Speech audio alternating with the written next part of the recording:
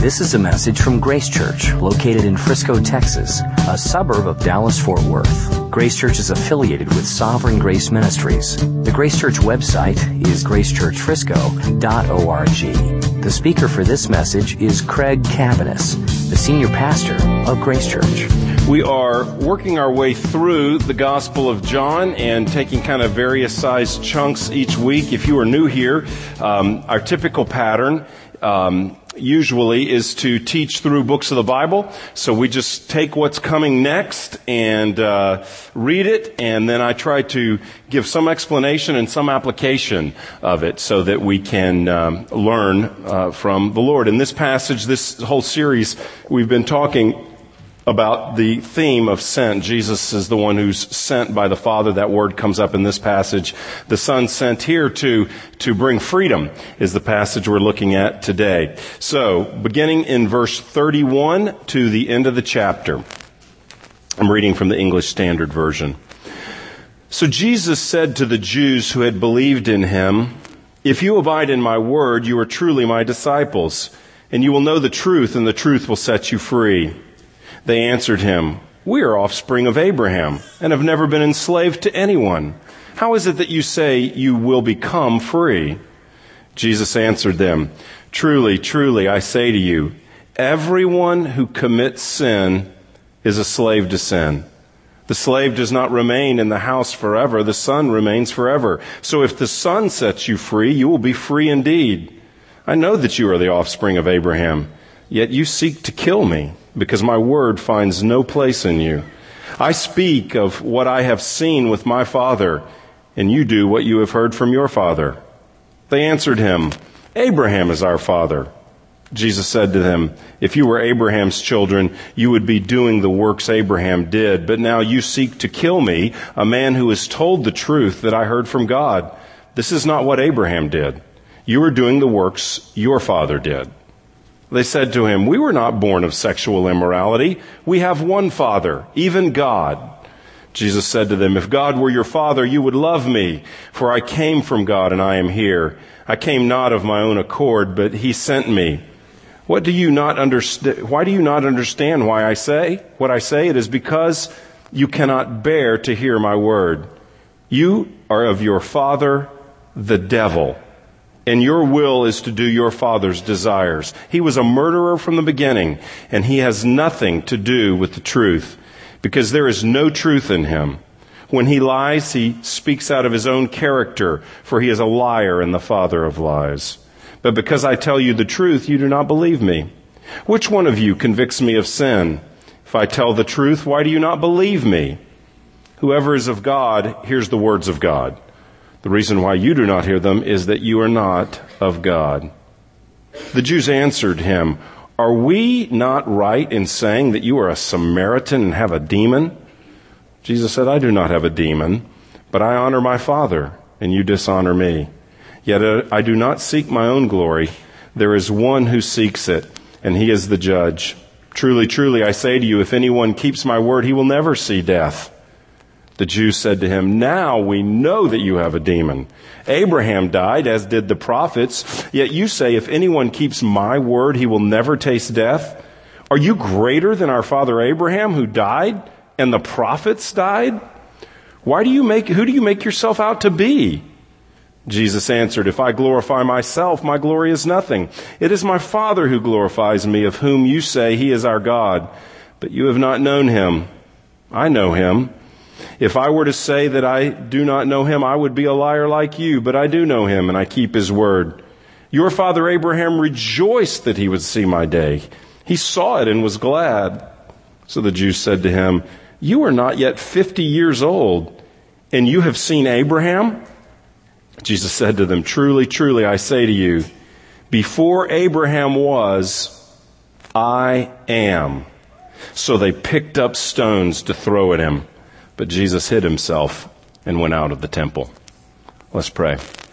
God, we thank you for this word which reveals yourself. We thank you that you reveal yourself through the word, and we thank you for the glorious revelation in this passage that you indeed, Lord Jesus, are God.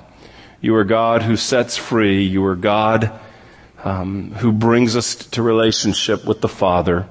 Lord, we pray that you would speak to us through this passage today. Open our ears to hear you. Open our eyes to comprehend you, to see you, to understand you. And Lord, I pray that even now as we walk through this passage, you would do your glorious work of bringing freedom to captives this morning. Lord, grant me strength and clarity, I pray, in Jesus' name. Amen. Well, this passage looks at Jesus interacting with people who have recently believed in him. What's happened in chapter 8 prior to this is Jesus is teaching at the Feast of Booths, which we talked about earlier, and he has just proclaimed himself to be the light of the world. He is teaching about himself, and people are believing. And the tricky thing about reading the word believe in the Gospel of John is that when people are described as believing, they're not always really believing. They are oftentimes believing in a sign. They're oftentimes believing in their understanding or their take or their expectation on Jesus, and often not believing in Jesus' self-description in who Jesus proclaims that he is. So the word believe often doesn't mean conversion, for there are many who believe temporarily. And in this passage, Jesus is making clear what real belief is like. Throughout the Gospel of John, there is an alarm that sounds frequently. It's like the tornado warning that you hear here, where you hear the warning and you wonder, is there a tornado? What's up? There's frequently an alarm sounding in the Gospel of John. An alarm warning against fake belief. People that show up for the feeding of the 5,000 and then disappear. Or in this case, people who respond to hearing Jesus is the light of the world. Look what has happened in the verse before the passage we just read. After he teaches being the light of the world, verse 30, as he was saying these things, many believed in him. So Jesus is teaching, many believe. Verse 31, our passage today. So Jesus said to the Jews who had believed in him. Now, here's what's happening in this passage that is so fascinating. I mean, the altar call is given. The people respond. The disciples collect the decision cards for those who have come forward to believe in Jesus. And then this is what Jesus does. He begins to speak to them about what a true disciple is. He doesn't do this. He doesn't have an altar call everybody down, lead them in a prayer, and then say something like, if you ever doubt that what just happened is real, that's the devil causing you to doubt. Never doubt, you're secure, you're safe. He doesn't do anything like that. He gets the decision cards, calls everybody down, and this is what he begins to say to the people gathered. If you abide in my word, you are truly my disciples, and you will know the truth, and the truth will set you free. Those who claim belief in Jesus, he is clarifying for them what true belief is. True belief in Jesus is not a momentary response. It's not an emotional feeling. It's not just some kind of an instantaneous, I want my life better, or I want to go to heaven type of response. What he's saying here is that a true disciple is one who abides in his word. A disciple is a follower. A disciple is a learner. And Jesus is saying a true follower, a true learner will abide, will stay in, will continue, will live in my word. And as you live in my word, you will know the truth, and the truth will set you free. And Jesus is that truth. If you look down at verse 36, he says, so if the Son sets you free, you'll be free indeed. So, verse 31 or verse 32, you'll know the truth will set you free. Verse 36, the Son, who the Son sets free is free indeed. Jesus is the truth. And Jesus is setting people free. And through his word, he is revealing his identity. He is the truth that sets free. He is the great I am, he will say at the end of the passage. So the general truth of what's going on here, the big idea, is that Jesus reveals himself through his word, and we reveal ourselves through our response to his word. Jesus gives his identity through his word, and we reveal our identity in how we respond to His Word. And He's saying the identity of a true disciple is one who will continue in my Word. And when He says this causes a problem with the people listening. And Jesus is going to talk about two primary things in this passage. He's going to talk about the slavery of sin, which He does in two ways, talking about who their father is and talking about the nature of sin being slavery. And then He's going to talk secondly about the freedom of Christ, the freedom that He brings. So I want to look at two ideas in this passage which are clear. As Jesus reveals His identity through His Word, people reveal their identity through the response to His Word. And first of all, He talks about slavery to sin, and then He's going to talk about the freedom that Jesus brings, the freedom that He brings. First of all, this idea of the slavery of sin. When Jesus is speaking to the people that are proclaiming belief, He says something that really triggers a strong response from these professing believers. He says that you will know the truth, and the truth will set you free. True disciples follow Jesus and will have an increasing understanding of Jesus, and that will lead to an increasing freedom in our lives. The more we know and follow Christ, the more freedom we experience. There's an increasing freedom with an increasing resting, abiding, believing in the Word of God, because the Word reveals Jesus as the Savior. So pursuing Christ, following Christ, communing with Christ, worshiping Christ, obeying Christ leads to greater and greater freedom, is what he is saying here.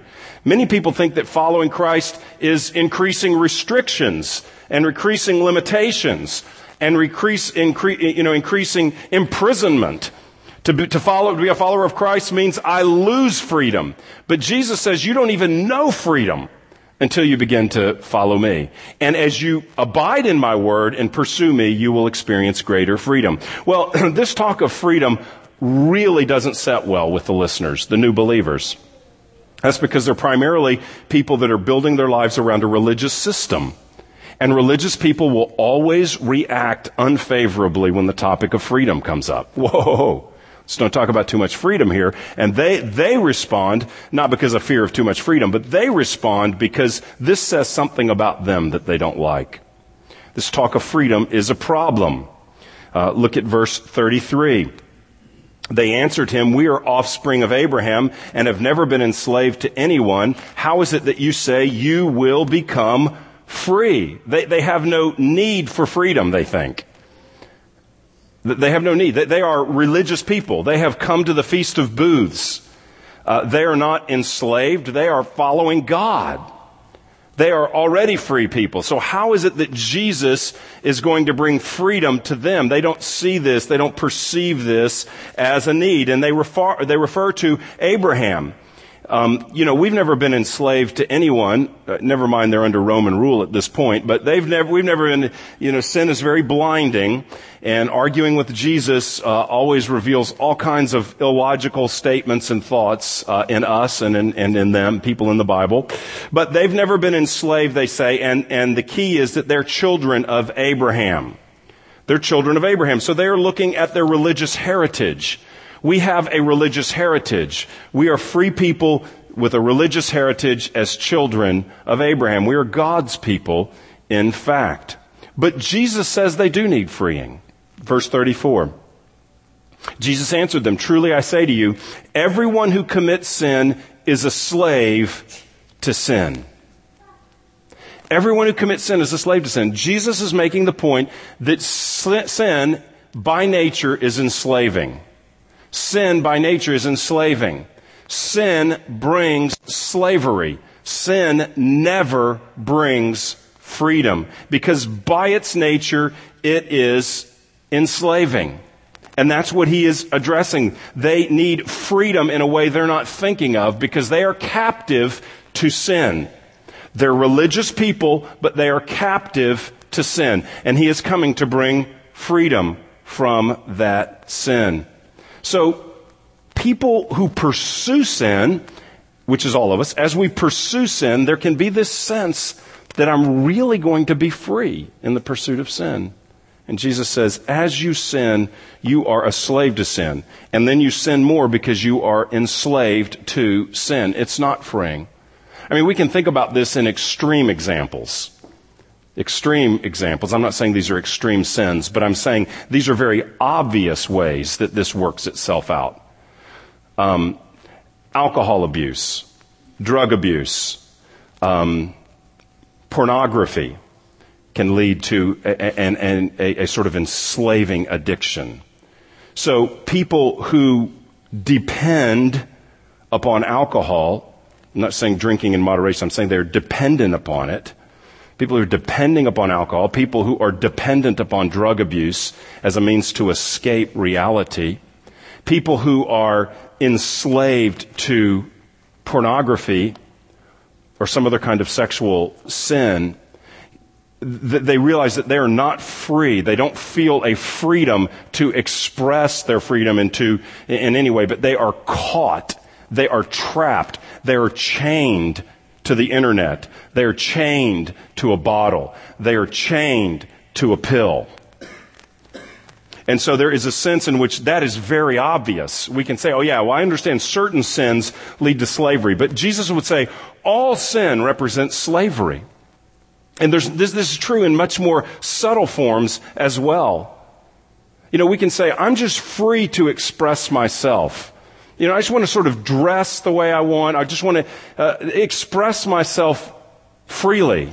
I wonder what others think about how I'm dressing. I wonder what others think about what I'm doing. They said, what about me? What do they? We can be enslaved to the opinions of others. Even in expressing our so-called freedom, there's an enslavement. Craving the approval of others is an example of how sin is enslaving. We can be enslaved to money or stuff or things. And this can oftentimes be revealed not when we have things, but when we lose things or when we fear that we will lose things. And then we find out we really are enslaved to those things.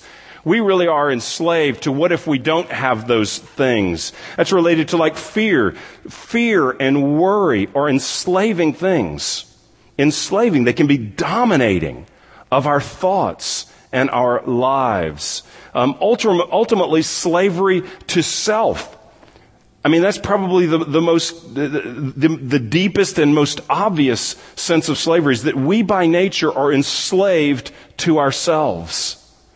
The great commandment of Scripture is that we would love God with all our heart, soul, mind, and strength, and love our neighbor as ourself.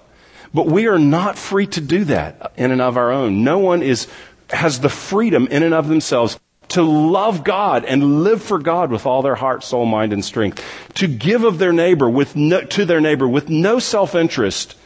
To put the need of neighbor purely and totally above one's own need. No one can do that on their own because we are enslaved to self. And these individuals, by bringing up their religious heritage and their religious practices, are actually enslaved by religion.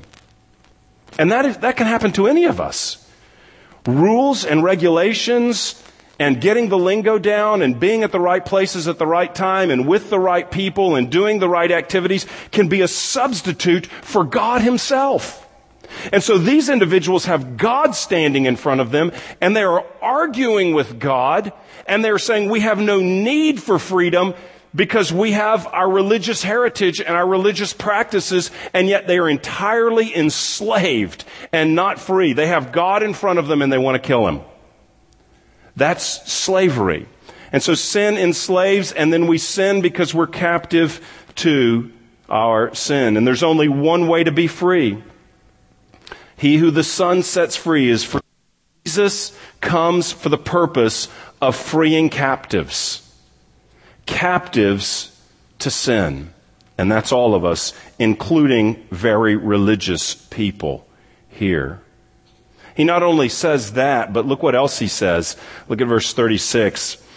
So if the Son sets you free, you'll be free indeed. I know that you are the offspring of Abraham, yet you seek to kill me because my words find no place in you. I speak of what I have seen with my Father, and you do what you have heard from your father.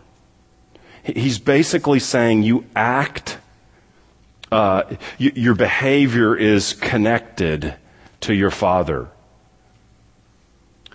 Who's your daddy? Is Urban's what he's saying in an urban slang is what he's saying here. Meaning, who's your authority? And you'll act according to your authority.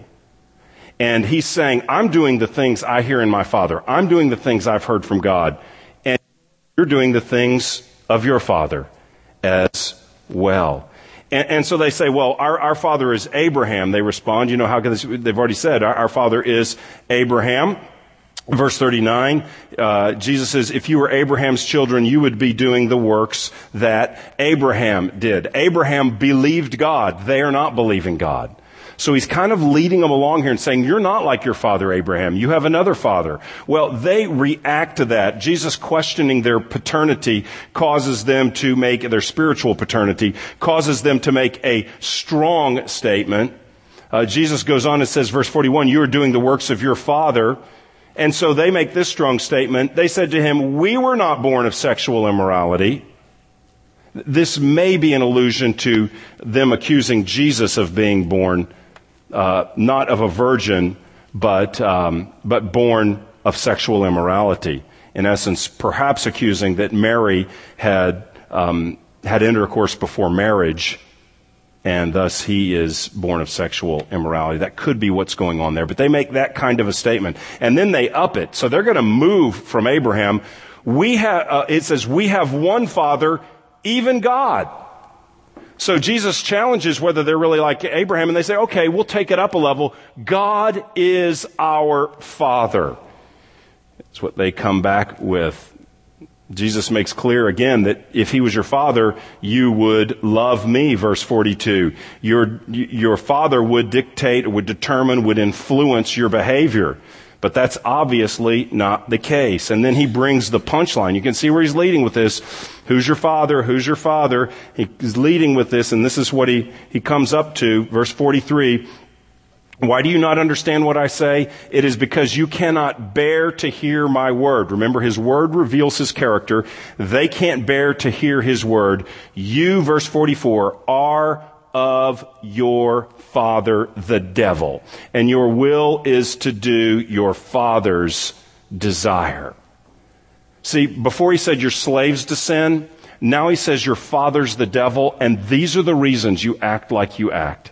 These are the reasons you oppose my word. These are the reasons you accuse me, because your father is the father of lies, and you are believing lies. So he says you are a slave to sin, and you are a son of sin. You are a slave to sin and a son of sin, meaning your father is the devil. Your father is the devil. Sometimes, and this is certainly possible, there can be an idea of am I too sin conscious? Do I emphasize, or do I have too big of a view of sin? That's a real possibility for some of us. Meaning that we don't see Jesus big enough, and our sin looms large, and so we are condemned, perhaps, and we walk in hopelessness for change. So there are folks in the room who have a small Jesus and a big view of sin. That is possible. We need to have a very big view of Jesus. But I think what this passage reveals is that oftentimes we don't have nearly a high enough view of the offensiveness of sin. It's manageable in most of our views. The reality is, if we saw sin in all of its horror, we would see what Jesus is saying here. He is saying that sin enslaves. It is a horrendous power to control people's thinking, to control people's lives. And he actually says this, that sin represents the work of the devil, the influence of the devil. Sin is, he says, lying. It's characteristic by lying, believing lies. Satan is the father of lies. It's characterized by believing lies. It's characterized by being murderous. That's what he says. Your father was a murderer from the beginning, Jesus says. There is something murderous towards Jesus because of our sin. Sin is something that hates Jesus, that lies about Jesus, that wants to kill Jesus. Sin is blinding. Sin is demonic. What ultimately kills Jesus? Why is Jesus ultimately placed on a cross? It is our sin. It is our sin.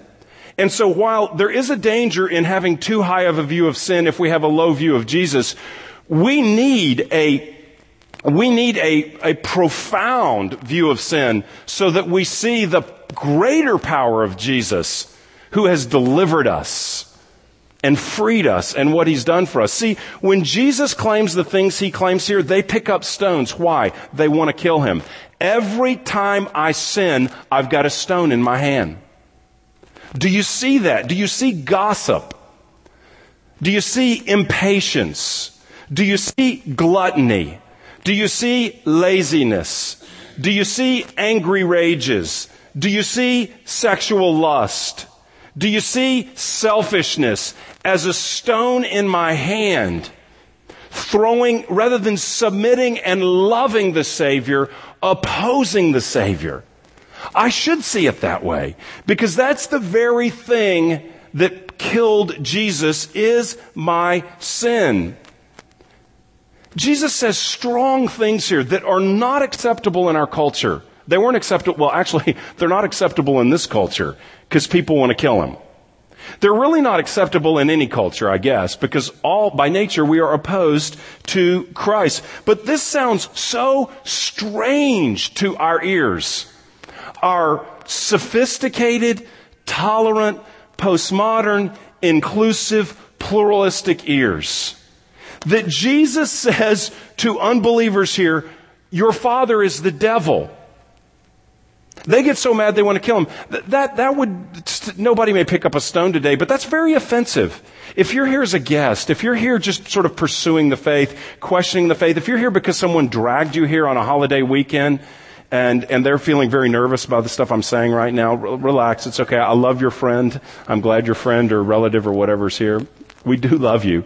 And that's the most unloving thing I could do is to take the edges off what Jesus says. The most loving thing I know to do is to tell you as best I can exactly what Jesus says, because he's loving. And he says this.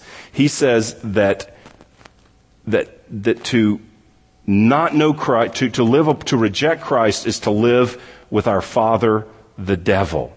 This is Jesus in all of his offensive glory, and he is dividing things into two camps. He's saying there's my father and the devil. Sin is inspired by the devil. You can live captive to Satan or you can live free to God. He's not giving multiple options. He's not saying there's many ways. He's not nuancing this. Much of theology is nuanced. Much of the Bible is nuanced. There are places we don't want to draw a sharper divide than the Bible does. We don't want to draw with a sharper line than the Bible does. But here Jesus draws with the sharpest line imaginable. And he says, really, there's two things. I mean, you are of the devil or you are of the Lord. Your thoughts are inspired by him. You are a slave to sin or you are free to God. The great theologian Martin Luther said, human self-will is a horse, and it is only ridden by one of two riders. The Lord is riding the horse, or the devil is riding the horse. The great theologian Bob Dylan said this. And really, I went back and I didn't meditate, but I did go back and listen this week freshly to the song by Dylan, where he communicates a truth, where he paints a picture of all kinds of different people on the planet. The rich, the poor, the famous, the mundane, the creative, the powerful, all kinds of people. And he says, no matter who you are, you're going to serve somebody. You may serve the devil or you may serve the Lord, but you're going to serve someone. That's the point he made. And that is a biblical point. Those are the options. Those are the options. And Jesus is saying to them, they are bound by their sin. But here is the good news. That's all bad news. But here is the good news. Jesus comes to set prisoners free. Jesus comes to take people that are children of the devil and restore them, in this case, to children of the Father. Jesus comes to take people enslaved, chained, captive to sin, and to break the chains and throw open the prison doors and bring them into glorious freedom. Freedom that they've never tasted, life that they've never imagined before. That's what Jesus comes to do. Jesus says these very hard things. You're blind. You're enslaved. Your father's the devil. He says hard things so that people who don't see their need will see their need. Jesus never says these kinds of things to people who come to him broken and saying, I need a Savior. To people who come broken and I need a Savior, Jesus welcomes them. But to people who do not see their need for a Savior, Jesus has to make it clear you are in serious trouble. And so if you are here today and you do not know Christ, or you're not sure if you know Christ, I encourage you to come to him. He offers freedom. He offers new life. And if you don't see your need for him, then he warns you in the sternest terms, you are enslaved to sin. You are not free. And he comes to bring you freedom by his death and resurrection. He comes to give freedom, and he invites us to his freedom. And that's the second point here in the final. There's two ideas, the slavery of sin and the freedom of Christ. Jesus has made clear that he sets free from sin. We read that in verse 32. But in the rest of the passage, he makes it clear why he sets people free from sin, or how he does. He explains why. That he not only makes people free, but he makes them free eternally. Verse 51, he says, I say to you, if anyone keeps my word, he will never see death. Now, he doesn't mean physical death. Everyone physically dies. But he means you will never taste spiritual death. Everyone, because of our sin and our slavery to sin, we deserve to die and face the judgment of God for our sin. That's what everybody deserves. But Jesus comes so that we don't have to face the judgment of God for our sins, but so that we can be forgiven. Jesus dies on a cross, and he takes our sin upon himself so that God the Father judges sin by pouring out his wrath, his holy anger upon his own Son. So that Jesus endures the wrath of God, so that everybody who believes in Jesus would not have to experience God's judgment, would not have to experience punishment for eternity in hell, but would receive forgiveness. Forgiveness. So those who believe, as he says here, those who are his disciples, those who receive, those who turn from their sin and turn to Christ and receive what he did for us, believingly receive what he did for us on the cross, we receive forgiveness. In this life, a clear conscience, nothing compares to the freedom in this life of a clear conscience. You can't buy it. You can't medicate and get it. You can't ultimately counsel and get it apart from Christ. You can't get enough stuff to do away with the nagging of an aching conscience, ultimately. But Jesus gives that freedom. And then Jesus gives the freedom of eternal life as well. Well, they don't get this at all. They say, what do you mean nobody dies? Abraham's the greatest, and Abraham died. They say all the prophets died. And they say, verse 52, yet you say, if anyone keeps my word, he will never taste death. Are you greater than Abraham? Are you greater than the prophets? Who do you think you are? Is what he says to them. And he says, well, Abraham looked forward to this day and looked forward to my coming. And he speaks, they think, wait a minute, you talked to Abraham? That's what they're saying. You're not even 50 years old, and you're saying you have seen Abraham? And then Jesus says this devastating statement, truly, truly, I say to you, before Abraham was, I am. This may be the strongest statement in all the Gospel of John about Jesus being God. Here's what he's saying. Before Abraham was even born, I already existed because I am God. This phrase, I am, this word, I am, this is the title that God gives to himself, God the Father in the Old Testament gives to himself. When God is with Moses at the burning bush and he says, go, speak to Pharaoh and set the people free, Moses says, well, who do I tell them has sent me? And God says, tell them Yahweh has sent you. The name of God, Yahweh, it means I am. Tell them I am that I am. That's what you tell them. Jesus is saying, the voice at the burning bush to Moses, Yahweh, that's me. I am God. This is why they pick up stones, because the penalty for blasphemy is death by stoning. And so they feel he has clearly, some people say, well, Jesus never claimed to be God. He's just like a prophet or a teacher. If he never claimed to be God, people wouldn't be killing him. They'd just say he's a nut job for saying stuff like that. That's crazy. But he's claiming to be God, and that comes with the penalty of death. So Jesus claims to be God. Why can Jesus set captives free? Because he's God.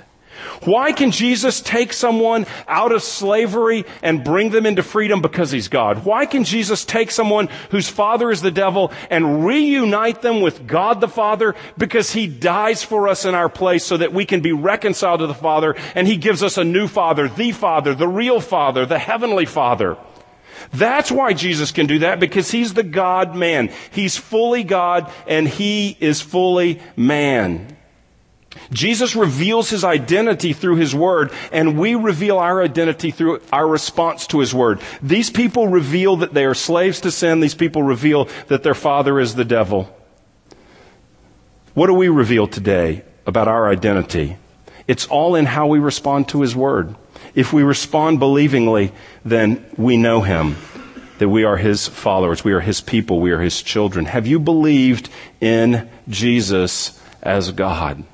Have you believed in Jesus as the sacrifice for your sin? Have you recognized that things are not right, that you're not right with a holy God, that there's a distance between you and God? Have you realized that? Have you realized, I didn't ask, are you a member of Grace Church or are you a member somewhere else? These people had religious credentials, some of them that probably excels all of us.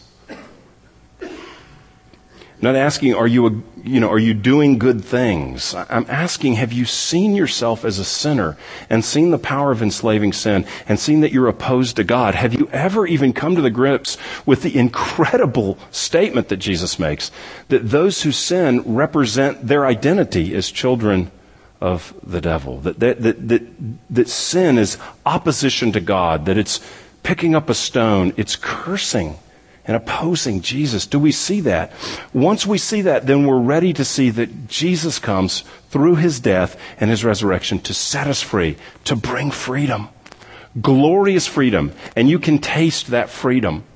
I mean, this is a weekend when we celebrate the national and political freedom that we have, the cultural freedom that we have, because others have given their lives to ensure that freedom. So it's a time where we are grateful for freedom this weekend. And while I'm grateful for that, and I celebrate as well, there's something here that's even greater, far greater, because it's eternal in nature. And that is the death of Jesus brings a freedom for the one who would believe. You can receive eternal life today. Turn and believe. Just turn to Christ and say, I believe in you. I believe that you died for me. I believe that you are God, and I want to be free. I want my sins forgiven, and I want the power to live a new kind of life for you. If you are a believer here today, then your response, my response, reveals our identity as well. He whom the Son sets free is free indeed. Are we believing God, trusting God, celebrating, experiencing, living in the freedom that he brings? Jesus' death and resurrection makes us free.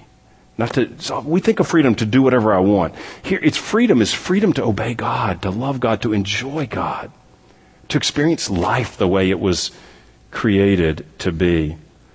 He frees us from slavery. He frees us. He announces this freedom to us. The Scripture is a document of freedom. This is a document of freedom because the Scripture points to Christ, and Christ sets free. So it's a document of freedom, proclaiming that once we believe in Christ, once we receive Christ, the ruling power of sin over us is broken. The dominating power of sin over us is broken. We are not required to be enslaved to sin. Now, in this fallen world, we will sin. In this fallen world, we still have flesh, meaning a nature, not skin, but meaning a nature that wrestles against the Spirit. So we still are embroiled in a battle, but the war has been won. But there is a battle that we still battle against sin. But Jesus' death is not just to make a difference in freeing you from sin one day in heaven, but today. When we receive communion, we're celebrating that the power of sin has been broken. It is not our ruler. It is still present, but it does not rule us. Jesus rules us. And so the good news is there is freedom for the believer and encouraging freedom. The devil is not your father. If you believe in Jesus, God is your father. You were designed to have an intimate relationship, a near relationship, a meaningful, life-altering relationship with God as your father. Your paternity spiritually has shifted. You are in a new family with a new father. You no longer have chains. Now, sometimes we run back and Christians and put the chains back on willingly. But the news of the gospel is you are free. I do not have to be dominated by sin. There is power in the Word to help. There is the Spirit of God to empower me. And there is Christian community so that we can help one another. That's why we have community groups, so that we can grow together as disciples, so that we can come alongside one another and help each other for the times that we do go back and put the cuffs on again, for the times we do return to the cell and shut the door. Our brothers and sisters come around and point us to Christ, get the keys and open it and help us get back out and live in the freedom that we are meant to experience. Jesus is sent by the Father to free us. And here's something I love about this, is that not only is Jesus sent by the Father to free us, but Jesus said this, as the Father has sent me, he says this later in John, so I am sending you. If you are here today as a Christian, initially the disciples are sent, but we are sent as well. If you are here as a Christian, then we are sent with good news of freedom for people that don't have it. Not only has he set us free, but he set us free to live a life of freedom, which would testify to his freedom, to live in community together as a people that would testify to God as freeing, and that we could go and help other people that need to be free. Other people that need to be free. That we could care for them as Jesus does with compassion. I mean, I'm so thankful we don't live in the day of physical slavery in this country, institutional slavery in this country. What a tragic, tragic sin is that. But I can only imagine that if I saw a physical slave, I would not I hope I would feel a compassion, knowing what I know, living in our day, knowing what I know of the Scripture, knowing what I know of God. I think we would feel a compassion. We wouldn't feel a judgment and self-righteousness. When we encounter people that are enslaved, our motive must be that of Jesus. This is all about compassion. He's saying hard things because these are religiously hard people. But he is compassionate. He wants to see slaves freed here. And if we encountered a slave, I think there would be a compassion. And may that be the case with spiritual slaves all around us. You'll drive home to a neighborhood or an apartment complex or wherever you live today. You'll drive home and there'll be slaves all around you. You can't see the chains. You can't see the handcuffs. You can't see the jail cell, but they're prisoners. They're prisoners to sin, and we have the good news that frees them from that and gives them eternity with God. We don't see who their real father is. See, we so think that we have this caricatured ideal of the devil. And maybe we're sophisticated enough to believe that he's not a guy in red tights and a pitchfork. We just think that people who are influenced by the devil, their head spins around 7 times and they spit out green pea soup because we saw a movie, right? That's what we think of the devil. Well, the devil may possess people like that, but the reality of the devil is much subtle. He works much more subtly. People are enslaved by things you cannot even see. In their thoughts are captive. They're blinded. They can't see the glory of Jesus. They're enslaved to themselves. They're tied up. They're bound. They can't get free. That's what the devil does to people. And we have the message of freedom. We are to experience greater freedom to bring glory to God, but also to introduce this freedom to others. People all around need freedom. Jesus brings freedom from slavery. He says, if you sin, you're a slave to sin, is what he says to them. Jesus brings freedom, and there's people around us that need to know that Jesus brings freedom from the judgment of God because he took the judgment of God. Jesus brings freedom from hell. Jesus brings freedom from eternal death. And not only that, but Jesus brings freedom for the stuff that entangles us in this life. Jesus brings freedom from alcohol abuse and anger and lust and greed and being an approval junkie that has to have everyone else approve of me, and laziness and impatience and apathy and unforgiveness and bitterness. There are people enslaved by their bitterness, and Jesus wants to free them to love and not be bitter, to forgive and not hold grudges. Jesus frees from arrogance, from perversion and pornography, from self-righteousness, from religious judgmentalism and self-righteousness, which looks polished on the outside, but is evil. Is evil. He frees from that. Jesus comes to free people from materialism, from consumerism, from all kinds of idolatries, from racism, from sexism, from ageism, I think it's called, which is judging the young or the old, people of different ages. Jesus frees us from these things, and there's people that are bound by all of these. The greatest concern is these sins put them under the wrath of God, and we want them to be free so that they experience forgiveness and spend eternity in heaven. But there's also the grip of sin that makes life miserable. Miserable. We're freed from the ruling power of sin. It is no longer our master. And God wants us to become increasingly free. This is what he says. If you abide in my word, you are my disciples. You will know the truth, and the truth will set you free. This truth, this word, this scripture it is the actual word of God to us. And so through the word, Jesus reveals his identity. And our response to this word reveals our identity. We want to be those who are pursuing God, pursuing his word, and thus experiencing greater freedom as we pursue others that need that freedom. I mean, can you imagine what would happen with a church? We're not a big church or a huge church or anything, but just with a church our size. If we as a people continue in his word and continually experience his freedom and walk in the light, talk freely about the areas where we've gone back to bondage, where God's declared us free, but we're choosing not to be free. If we talked freely about that and got help, if we're a community that's just proclaiming the good news of Christ to one another as Christians and proclaiming the freedom, praying with one another, serving one another, helping one another, listening to one another, not judging, not acting self-righteously, but helping one another, pointing each other to the Son of God, the great I Am, who frees, and walking in increased freedom together. We're being more aware of the freedom giver than we are the enslaving of sin, so that we're free to talk about our sin and point one another to the God who gives freedom. What if that happened in an increasing way? And we just experience greater and greater freedom. As we abide in the Word and know the Savior, and as the cross is lifted up, we experience greater freedom, greater gratitude, greater joy. And what if that just spills over? That's God's plan. That it just spills over to the others. That it just spills over out of our life in the office. That it just spills over as you work. It just spills over in your sports league. Spills over in your school. Spills over in your neighborhood. And our community, it spills over as we're together. So people see us together and they detect a freedom that the world does not know. I think that's God's plan. You'll know the truth, and the truth will set you free.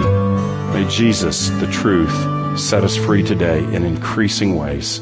Some for the first time. If you've never believed, believe today. And others in increasing ways as we pursue his word. Let's pray. You've been listening to a message from Grace Church. For more information, visit www.gracechurchfrisco.org.